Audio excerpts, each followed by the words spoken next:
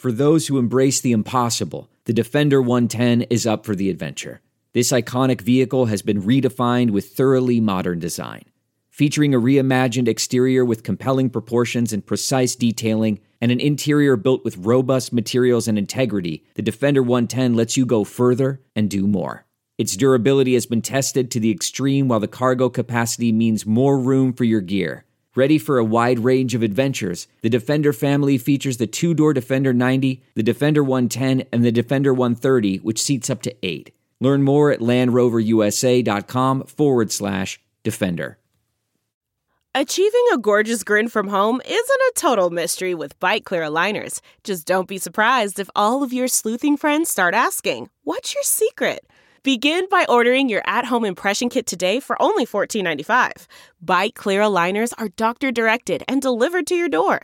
Treatment costs thousands less than braces. Plus, they offer flexible financing, accept eligible insurance, and you can pay with your HSA FSA. Get 80% off your impression kit when you use code WONDERY at Byte.com. That's BYTE.com. Start your confidence journey today with Byte. Welcome to the Nerdist Podcast number 449. Matthew Meyer and I will be coming to Seattle on Friday, December 13th. You have to say it that way. I think legally you're supposed to say it that way. Friday the 13th. We're going to be at the Showbox in Seattle. Go to nerdist.com/calendar. I think there's only a couple tickets left, so do it fast. And we will see you there in Seattle. I'd like to thank Stamps.com for sponsoring this episode of the Nerdist Podcast. The holidays are here. The post offices are packed. You don't want to go, and you have a ton of presents and things, hopefully, that you're going to be sending out to people. You can't carry all that crap to the post office, so go to Stamps.com, sign up for an account, print out the exact postage you need, and then your mail carrier will come pick up those packages from you, and you will never need to not only set foot in a post office, but you don't need to leave your house either. So there's always the no-risk trial, $110 bonus offer, including a digital scale up to $55 of free postage when you use the promo code NERDIST. Don't wait. Go to Stamps.com before you do anything else. Click on the microphone at the top of the homepage and type in NERDIST. That's Stamps.com. Enter the promo code NERDIST. This episode is Lindi Ortega, who I love. I discovered her on the radio, which is something they still listen to in England. I discovered her on the radio 2 years ago when I was there shooting stuff for the Nerdist TV show. There was this little Christmas song came on. I was there in December. It was called Christmas Eve with You, and it was so delightful. And I sent it back to Skydart, and I said, "This is a really delightful song that you would love." And then we both fell in love with the album, Little Red Boots, and she's great. There's sort of a country-esque, old-timey sound. She has a fantastic voice. She also has a new album out called Cigarettes and Truck Stops, and so we kind of became pals via Facebook, and I said, if you're in Los Angeles, whenever that may be, let's podcast you. So she said, sure. We went to Swing House Studios, we chatted for a little bit, and then she played a song and sounded amazing. So here she is, Lindi Ortega, on the Nerdist Podcast, number 449.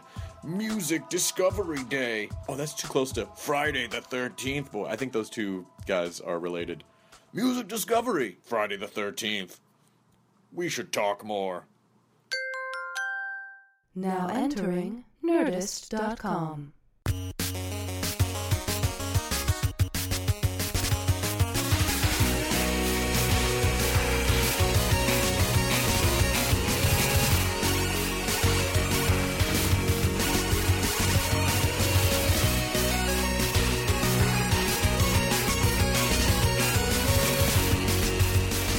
I'm weird, so watch out. So that it doesn't feel like a weird job interview. Can I talk like this? Is that strange? Yeah. No, just grab on, hold on. like a muscle man? Yeah, just hold on like a muscle man. We could arm wrestle through the entire podcast. I'm into that. Would that be weird? Yeah, no, that'd be awesome. Are you guys recording over there? It is happening, Lindi Ortega. It's happening. I'm going to go into airplane mode or podcast mode. So we don't get interrupted. But it's good to see you, and it's really exciting to have you on the podcast. I discovered you in London like almost 2 years ago. London, England? London, England. London, England. I was shooting some stuff for BBC over there, and I was in a production van, and they were just listening to the radio, which is something we don't really do in Los Angeles because we don't – it's a big city, but there's not a lot of radio that I would want to just sit and listen to. And but, you know, England is very progressive, and they have good radio music. and they played one of your Christmas songs, and I Shazammed the shit out of it. And then bought it was Tennessee Christmas? Yeah, that's right. Yeah, bought the Tennessee Christmas album. Cool. And it was one of those situations where I was like, every song, I was like, oh, this one's awesome. Oh, shit, this one's awesome.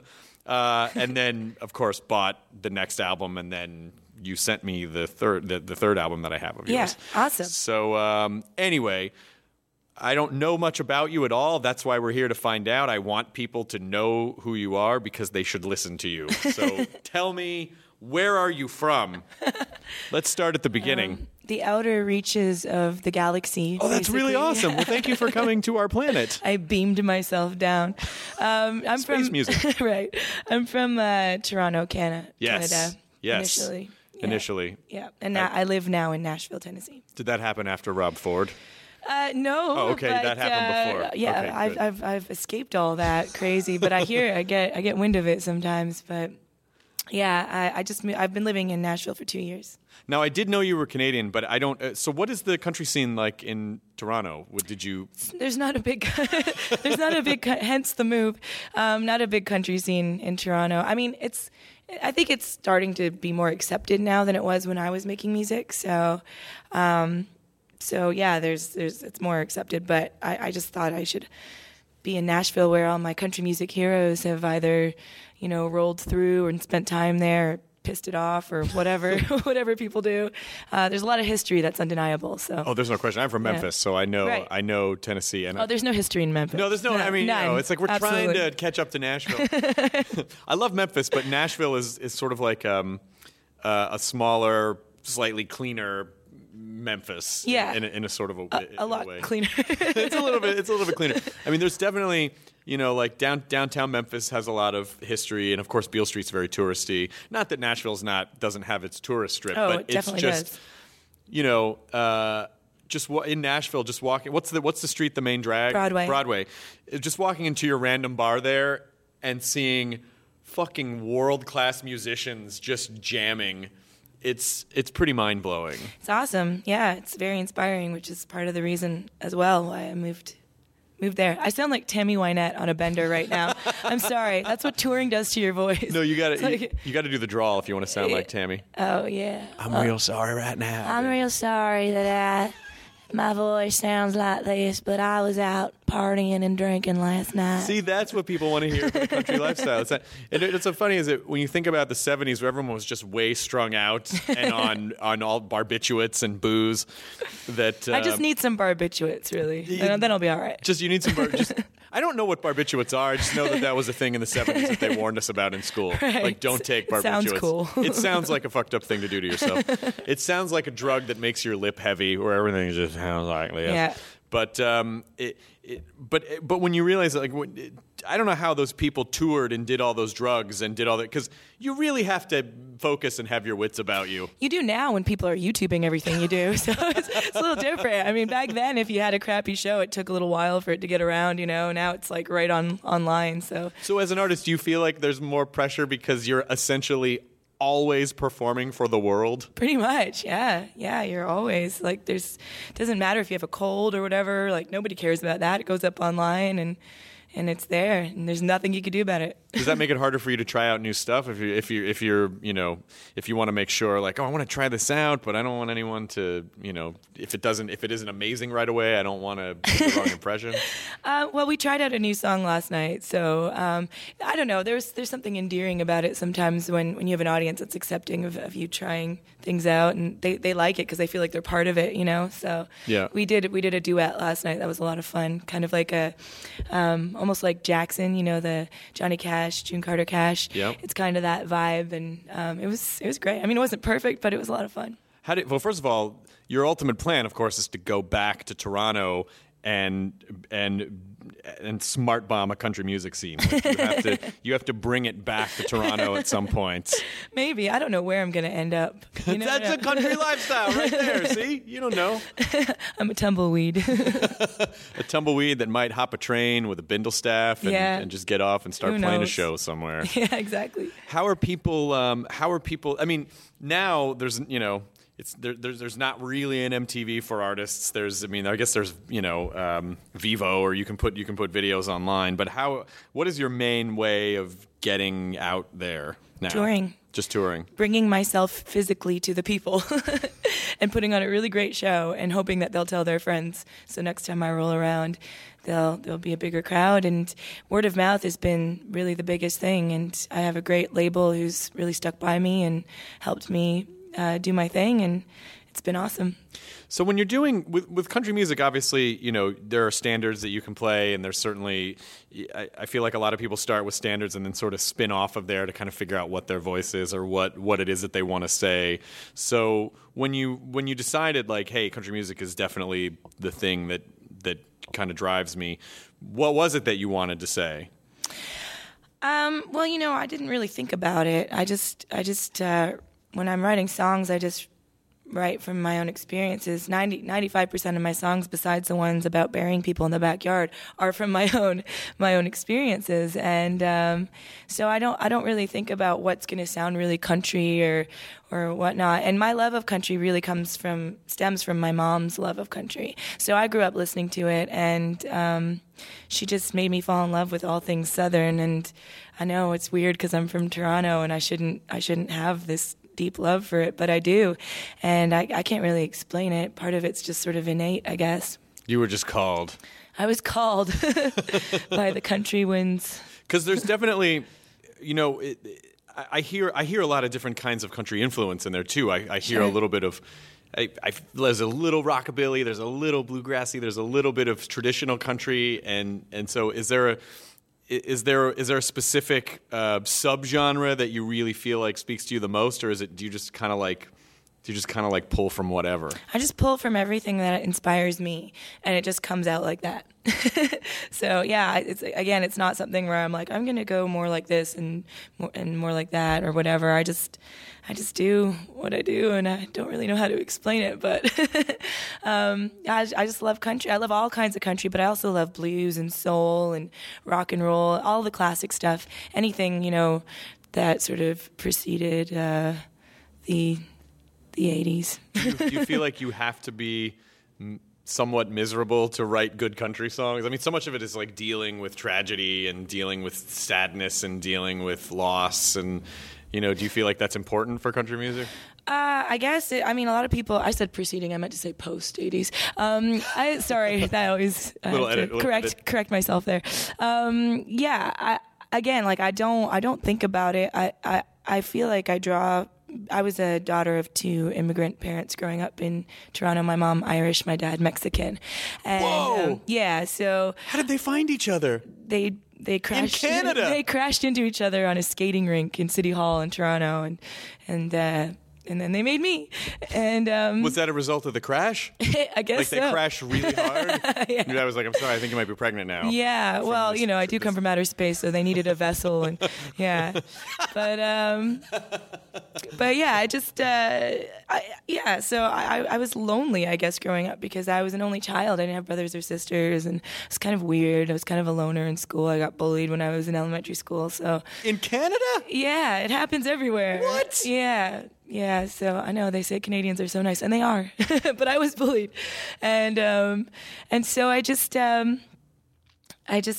draw from those feelings, I guess, and put them into my music because I feel like loneliness is inherent to the human condition, and we all go through it. So yeah, I write about it because I don't want everybody to feel lonely all the time, and hopefully, if they know that I feel it too, that they know that it's being human, and it's not just them going through it. How many weeks a year are you touring? Is it pretty nonstop?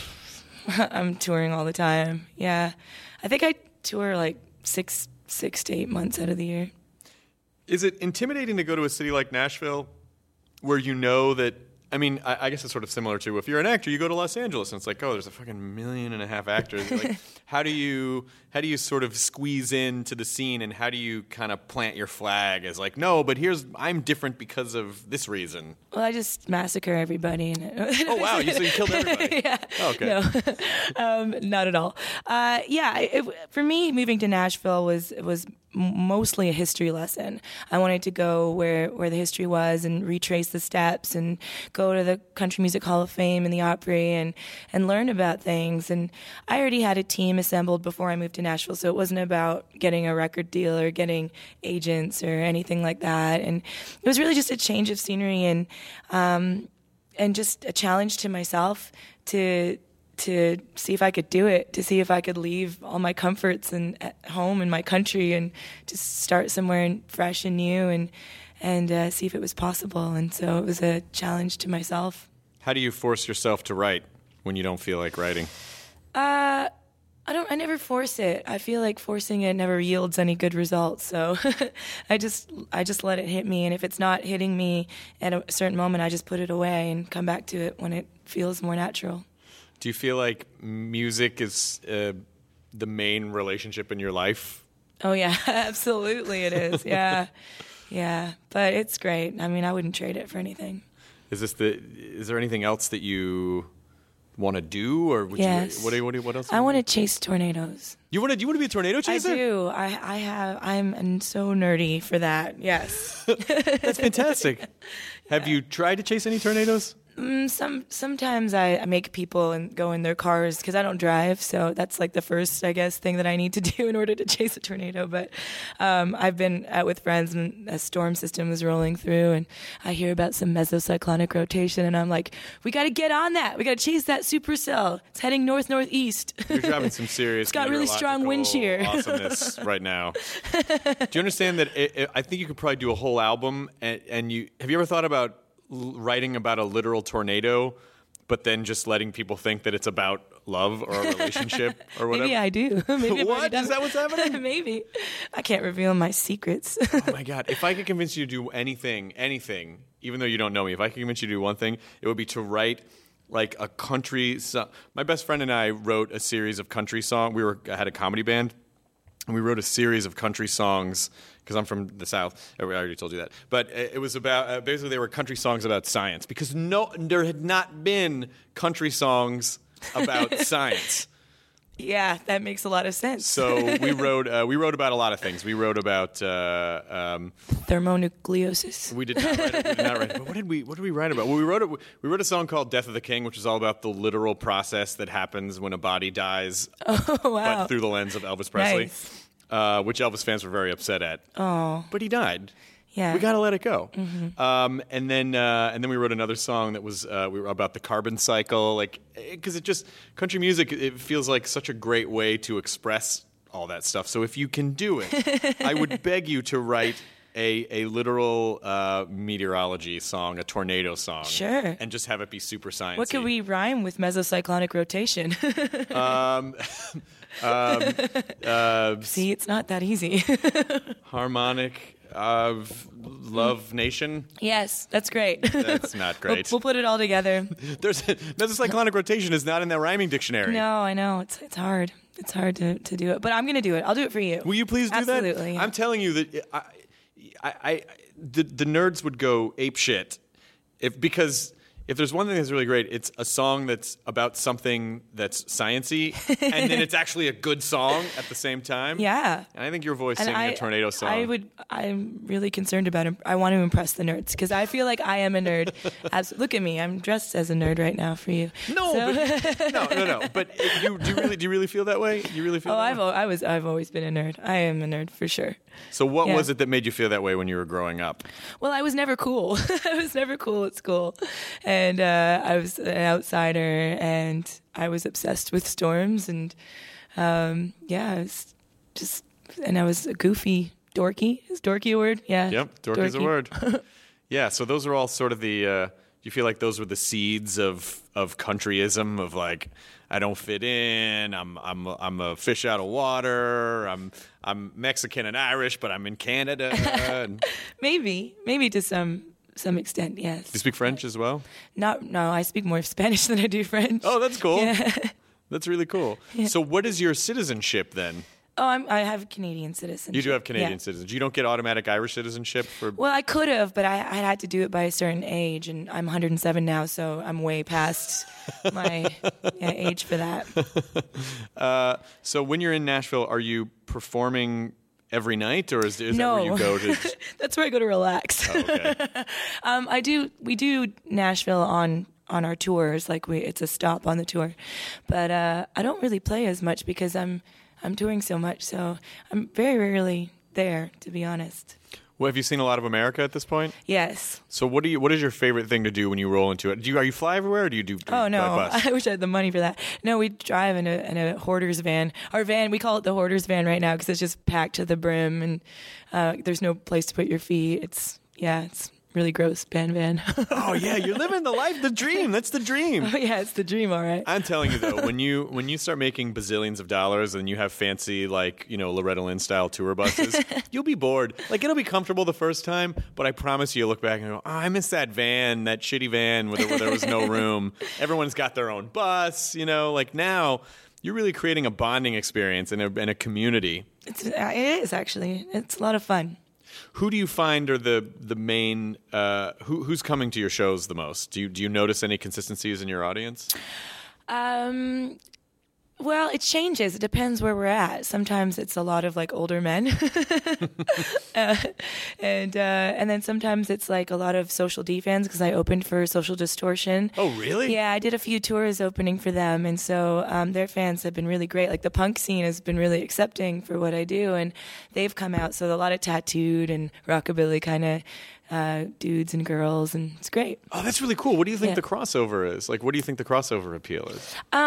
I think it's mainly because I think those kinds of fans believe in people that have a lot of conviction, and I have a lot of conviction in what I do, even though it's not really in one particular laneway or genre.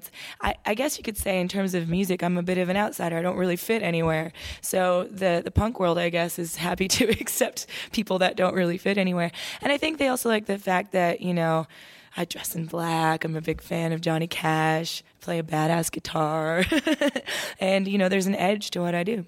Do you think there'll ever come a point where, it's like the sort of punk mentality of like, oh, we're always on the outside and we're fringe and we're kind of going against the establishment, and then eventually what happens a lot of times is, a punk band actually becomes big, or they actually do kind of become the establishment. Do you think that's a bad thing? Like, is there a level of success that you're afraid of, or do you not think about that stuff?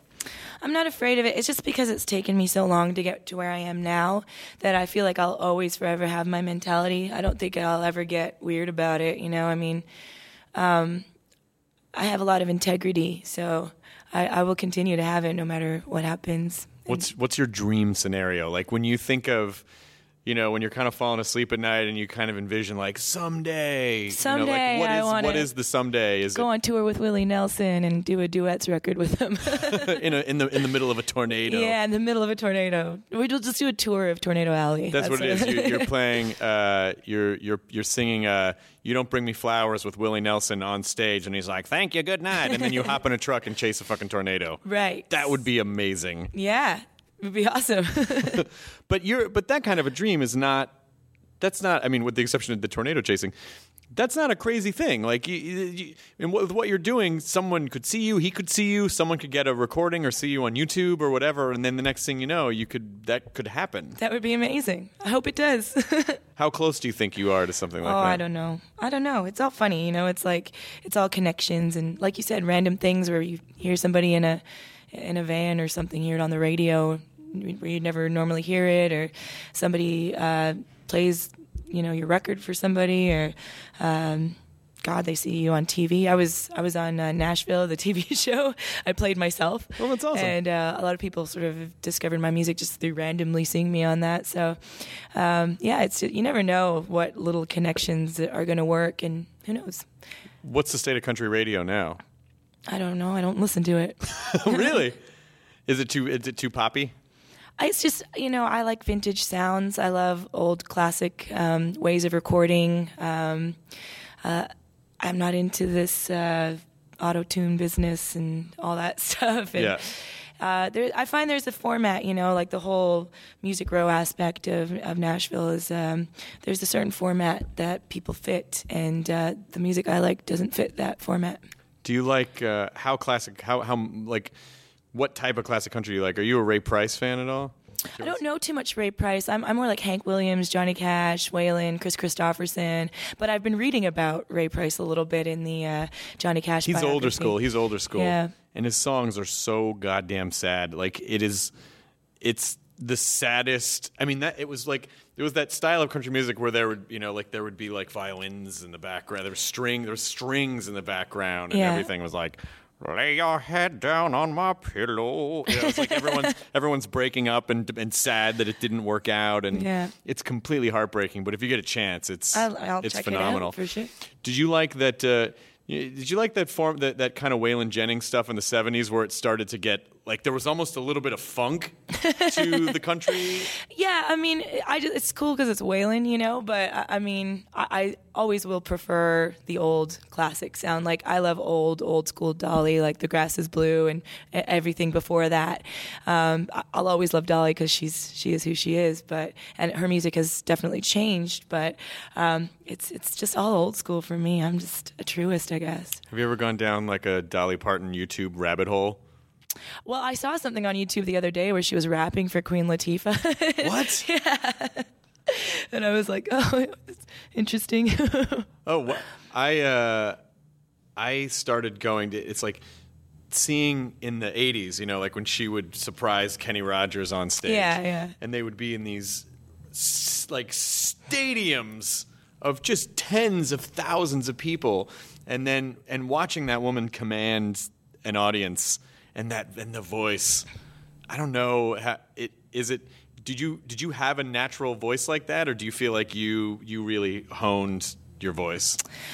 Well, I mean, I've been singing since I was about 16 years old, and I feel like I wasn't singing the way I do now when I was 16.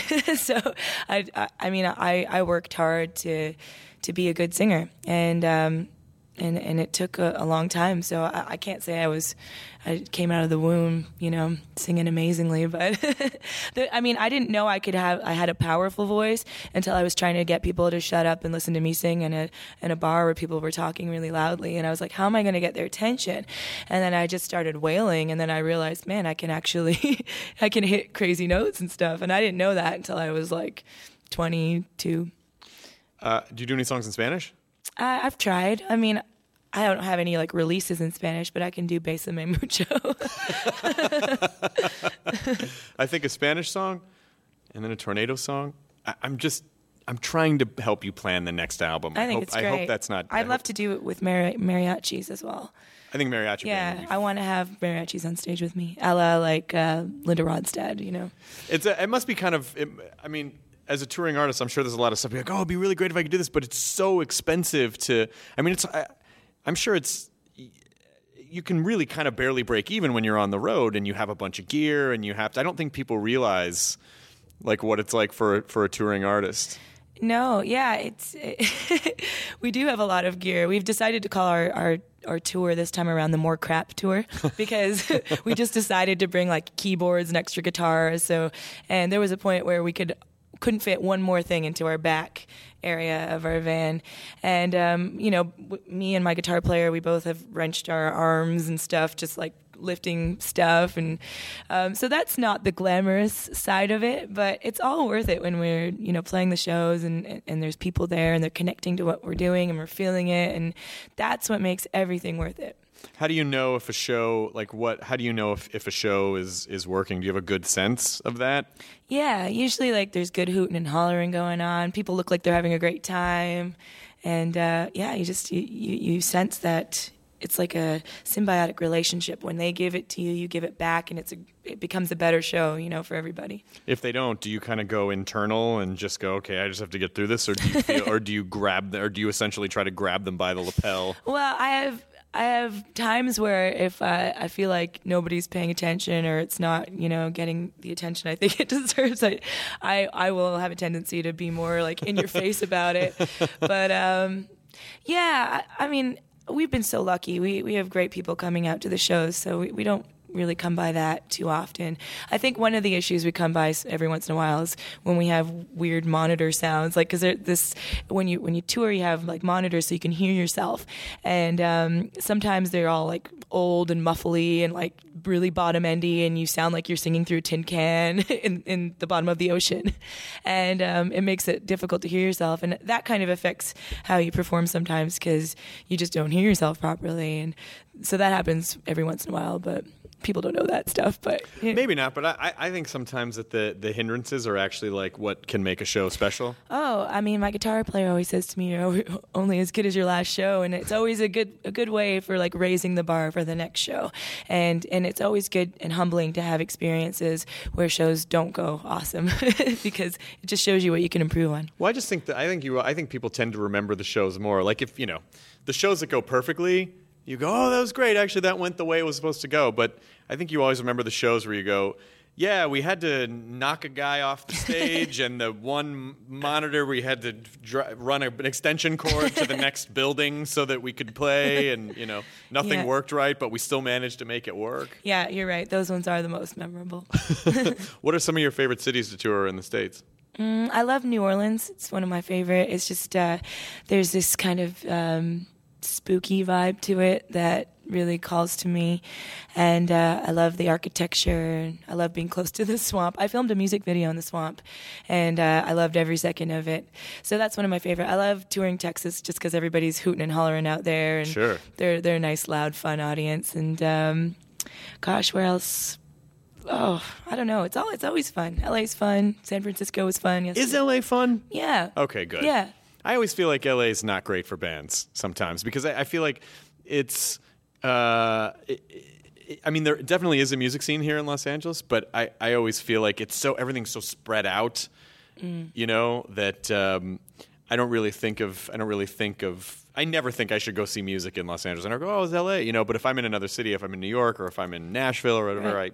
I think, oh, we could probably go see some music. But I wonder sometimes if, because there are so many industry people in Los Angeles, if it makes it kind of not a great place to perform because the audiences are they're just different than other places. Yeah, I mean, the first time I played here, I kind of felt that sort of industry vibe thing, but I mean, I've had a couple great shows at the Hotel Cafe, which is a nice little scene there. So that's been a lot of fun. So I can only speak from my own experiences. I don't know, but and hopefully tonight will go awesome. Oh, tonight's gonna be great. You're playing at the Mint, which yes. is the Mint is fantastic. I had some friends of mine. It was sort of an alternative bluegrass band called the Cousin Lovers, and they were phenomenal. The Cousin Lovers, yeah, but they were phenomenal. And in addition to writing amazing bluegrass music with kind of weirdly contemporary themes, also they would bust out in the middle of the set a bluegrass version of the America's Funniest Home Video theme. Like, they were a really, really, really great band.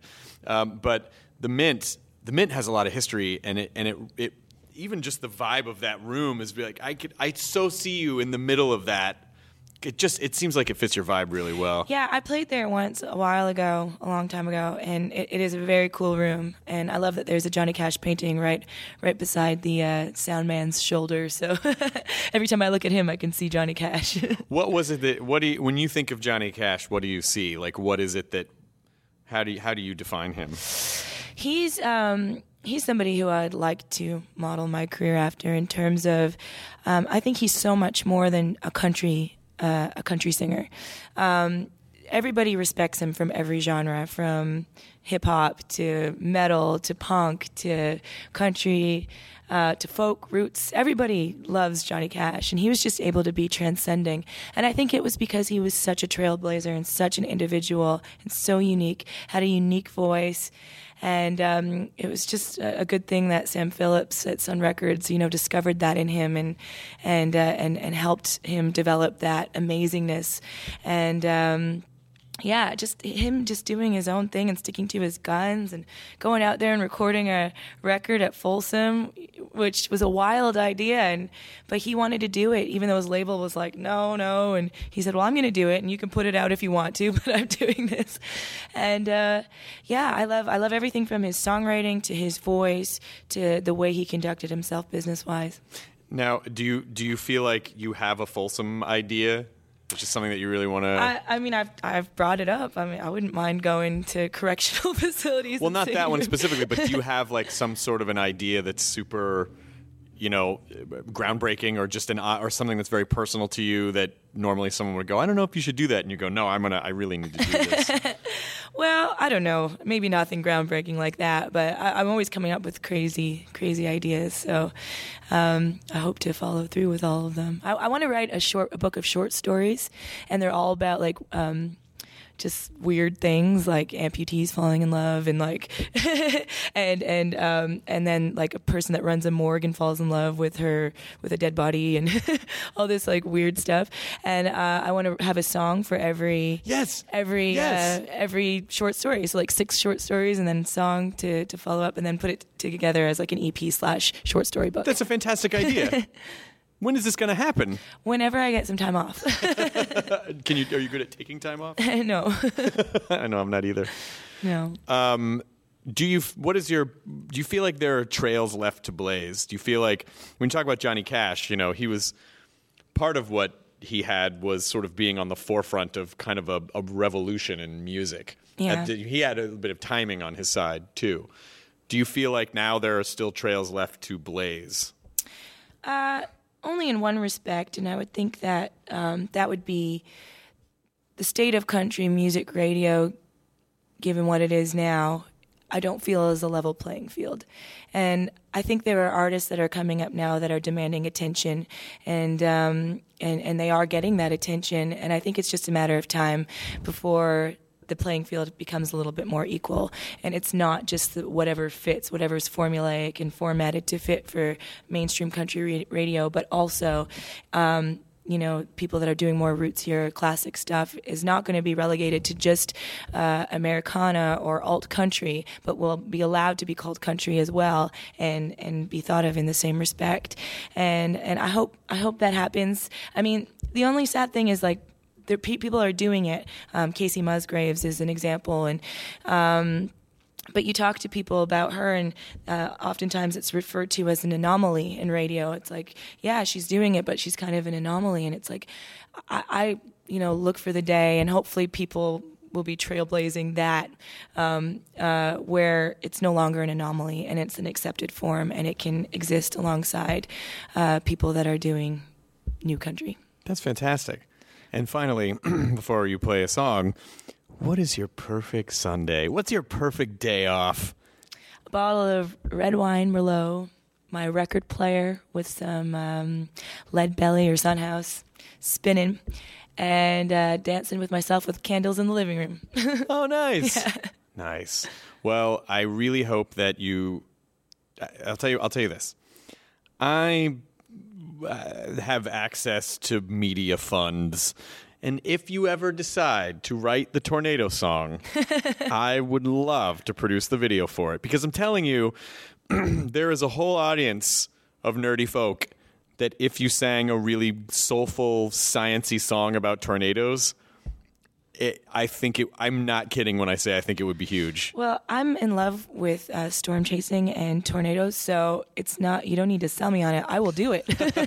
I will absolutely do it. Do you keep a copy of Twister with you at all times? It's not scientifically accurate so I can't get behind Twister for a lot of reasons.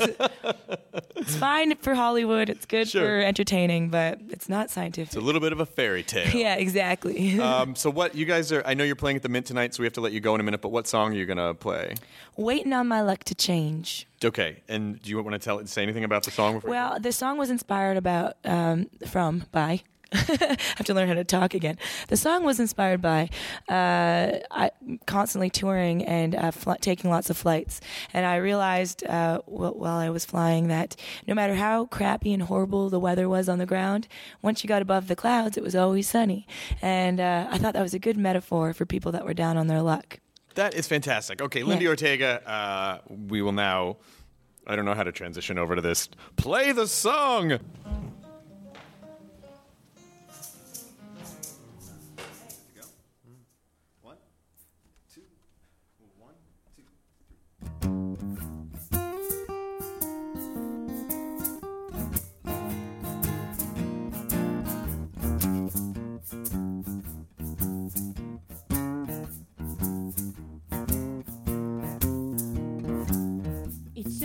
sunny up above the clouds. I left my trouble down on the ground. Now I'm sailing on the sunshine, waiting on my luck to change. Well, down below it's just trouble and pain. All I know is the cold and the rain. Well, now I'm bouncing in the blue sky, waiting on my luck to change. I've had the same bad luck for far too long, always singing the same sad song. Now it feels like I'm moving along, waiting on my luck to change.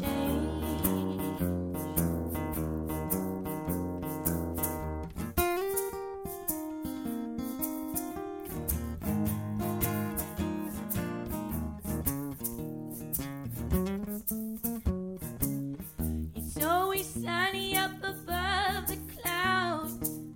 Ain't no darkness gonna hang around, because the devil is hell-bound. It's looking like my luck is gonna change. I've had the same bad luck for far too long, always singing the same sad song. Now it feels like I'm moving along, waiting on my luck to change. Waiting on my luck to change.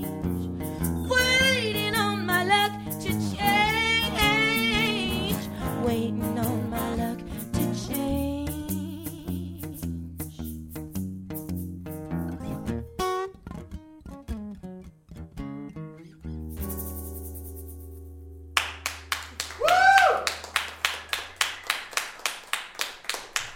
I have a small audience, but I am powerful. Well done. Thank you so much. That was fantastic. Now leaving Nerdist.com. Enjoy your burrito. This episode of the Nerdist Podcast is brought to you by Stamps.com. Go to Stamps.com, click on the radio microphone at the top of the homepage, and type in Nerdist for a $110 bonus offer, including a digital scale and $55 of free postage. That's Stamps.com. Enter the promo code Nerdist. Hey, it's Guy Raz here, the host of How I Built This, a podcast that gives you a front row seat to how some of the biggest products were built and the innovators, entrepreneurs, and idealists behind them. Every week, I speak to someone new. Stories like Justin Wolverton's, a lawyer who just wanted a healthy alternative to ice cream, so he created Halo Top in his Cuisinart. Or Todd Graves, who grew his fried chicken restaurant Raising Cane's into one of the most successful fast food chains in the U.S. All of these great conversations can help you learn how to think big, take risks, and navigate crises in life and work from people who've done all of that and more. Follow How I Built This on the Wondery app or wherever you get your podcasts. You can listen to How I Built This early and ad-free right now on Wondery Plus.